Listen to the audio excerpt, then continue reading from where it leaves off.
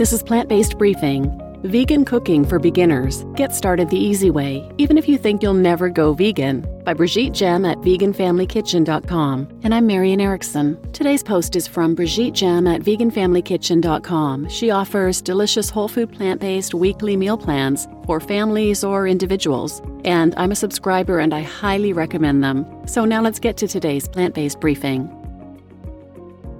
Vegan Cooking for Beginners. Get started the easy way, even if you think you'll never go vegan, by Brigitte Gem at veganfamilykitchen.com. If you think you will never be vegan, I hear you and understand you, and I'm not even going to ask you to change. I was an unlikely vegan myself. I hardly knew vegetarians even existed until my late teens. When I started making money as a young adult, I would splurge on fancy cheeses. As someone who was born to farmers, I thought refusing to eat animals sounded a little sentimental and definitely not something I'd ever do myself. Letting go of eggs was nowhere on my radar, especially since all the headlines saying they had been cleared from the do not eat list by some health authorities. To be honest, I did not get started because I wanted to save the planet or the animals. I was just heavily pregnant and hoped that eating more beans would help me cope with some of the uncomfortable consequences of carrying a bowling ball in my tummy. It did. If you are just looking to diversify your diet by adding a few vegan meals, you are in the right spot. If you've already tried cooking vegan but were disappointed with the results, stick with me for a bit. I created this introduction to vegan cooking for beginners just for you. Don't worry about going vegan, just start with cooking vegan. Some vegans get their panties in a twist if you say that veganism is a quote-unquote diet. Technically speaking, yes, vegan does describe more than just the food one eats. Vegans are committed to avoiding the exploitation of animals as much as possible. Aside from eating animals, meat and fish, and their products, dairy, eggs, gelatin, humans use them to make clothing, leather and silk, adhesives, many glues integrate animal remains, gross, I know, entertain themselves in circuses and zoos, and test their drugs and cosmetics. This being said, don't be intimidated by the vegan police if someone wants you to say plant-based instead. Vegan food is a perfectly correct way to describe ingredients that do not come from animals.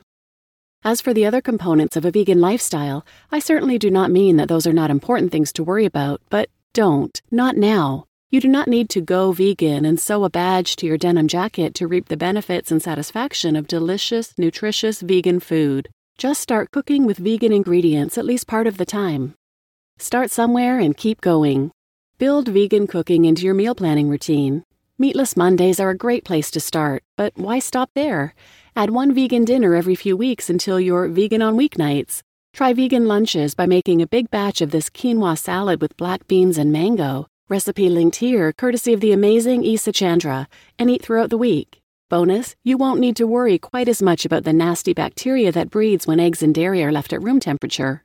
Opt for a vegan start by replacing your boxed cereal breakfast with overnight oats. Here's a recipe from Oshi Glows, using soy or almond milk or layering peanut butter and sliced bananas or fresh berries on your toast. Vegan banana pancakes are also a great way to jumpstart your day and can be taken along as snacks. Take stock of all the vegan food you already know and love. Fresh crisp apples, guacamole, cowboy caviar, berries, avocado sushi, yam fries, bean chili. Those are all foods that are typically vegan. Even classic pizza dough is totally vegan until a marketing type decides to stuff it with cheese. A long list of other dishes would be vegan with a few simple substitutions, like soups using vegetable broth instead of chicken broth, or cashew milk instead of dairy milk. Substituting olive oil for butter will move many vegetable sides to the vegan-friendly list without a significant change in preparation or taste. Think about additions, not subtractions. Whenever someone mentions that vegans have a restrictive diet, I laugh. I eat so many more different foods today than I did 5 years ago. Take a stroll through the produce section of the nearest grocery store and take note of all the veggies you've never cooked at home. Time to give them some space at your table, along with the fabulous range of whole grains. Farro bowl, anyone? Pulses, lentils, peas, and beans, nuts, and seeds. Inevitably, if you make space for more new and different ingredients, the share of animal products will decrease. Skip the unnecessary animal products. Soup tastes wonderful with vegetable broth. Eggs are redundant in banana bread. Try this great recipe by Drina Burton, linked here. I love making it as mini muffins for my kids' lunches. I bet you won't notice the difference in baked goods if you're using soy milk instead of cows. Free yourself from the 3-part dinner. Many Westerners were raised on some version of the three-part dinner: meat, starch, and some sad vegetable. When shifting the focus from the meat to a featured vegetable chosen for its freshness, or because it's already in the produce drawer and about to go bad, the shape of the meal changes. You'll find that most good vegan meals are better accommodated by a shallow bowl or deep plate, and knives are seldom used after chopping. Speaking of bowls, lawyer and family cook Anna Pippas offers a great tutorial about how to make vegan bowls and why you should eat them, linked here. I find myself cooking mostly two-part dinners that involve a stew or stir-fry, combining a few seasonal vegetables and a protein-dense food, on top of a starch-rich component, like baked sweet potatoes, brown rice, or quinoa. I batch cook the latter so dinner comes together in a flash. We also love all-inclusive soups inspired by all cultures, often including noodles. The great thing about this is you also get fewer dishes dirty, making cleanup a breeze. Use vegan recipes. It may be tempting to try to veganize an heirloom recipe that's been in your family for a while, but I recommend parking that idea for a bit. In the best-case scenario, the results will not be quite what you had in mind, and just because it's different, your mind will record it as less than. You could also completely miss the mark and ruin some good and pricey ingredients.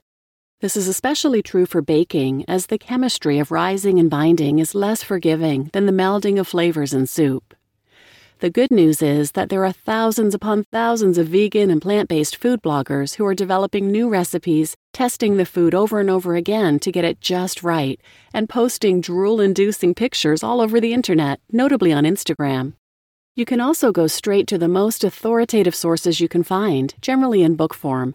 For example, Isa Chandra has a series of books on cookies, pies, and cupcakes, and her best recipes always work. It will save you time, effort, and possibly money, and you'll still learn by doing. Head to the library. There are new all-vegan cookbooks published every single week, and they are gorgeous. You could go broke buying them all. Don't ask me how I know. So before you invest in your own selection, head to the library, check out a few, and read through their introductory chapters. It will give you a good feeling for the author's approach before you commit your time and ingredients to cooking by their recipes.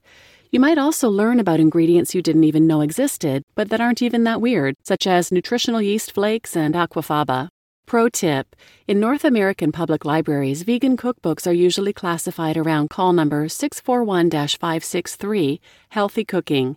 Go browse. Try vegan recipes from the whole wide world. In many parts of the world, meat and dairy are more expensive, less available, and simply not as prevalent as they are in North America. Asian cuisine includes many fabulous tofu dishes, and Indian food makes the most of beans, peas, and lentils. While you are captivated by the discovery of new flavors and aromas, you are less likely to notice the absence of meat, dairy, and eggs. Got a love affair with Italian pasta? Get ready to be blown away by Chloe Coscarelli's food. Some recipes are linked here. Avoid the cheese trap.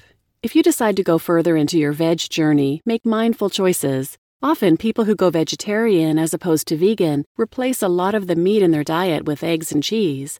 The problem is that cheese is a really hard habit to kick.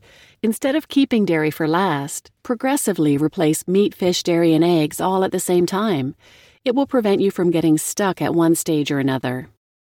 Start with easy, wholesome recipes and inexpensive ingredients. There are tons of new vegan meat substitutes in supermarkets, but I personally prefer cooking with ingredients rather than using processed food that has a list of ingredients. But I do indulge in some Gardein fishless sticks every blue moon. Sticking with whole foods will keep your nutrients up and your grocery bill down. And who doesn't like a hot plate of spaghetti with a rich and flavorful sauce? Go stealth. Sadly, many people have preconceived notions about vegans and vegan food. Hearing the V word will immediately taint their perception of a dish before even tasting it. Don't cause more trouble for yourself than you need to, and keep grand declarations until you're ready to make them.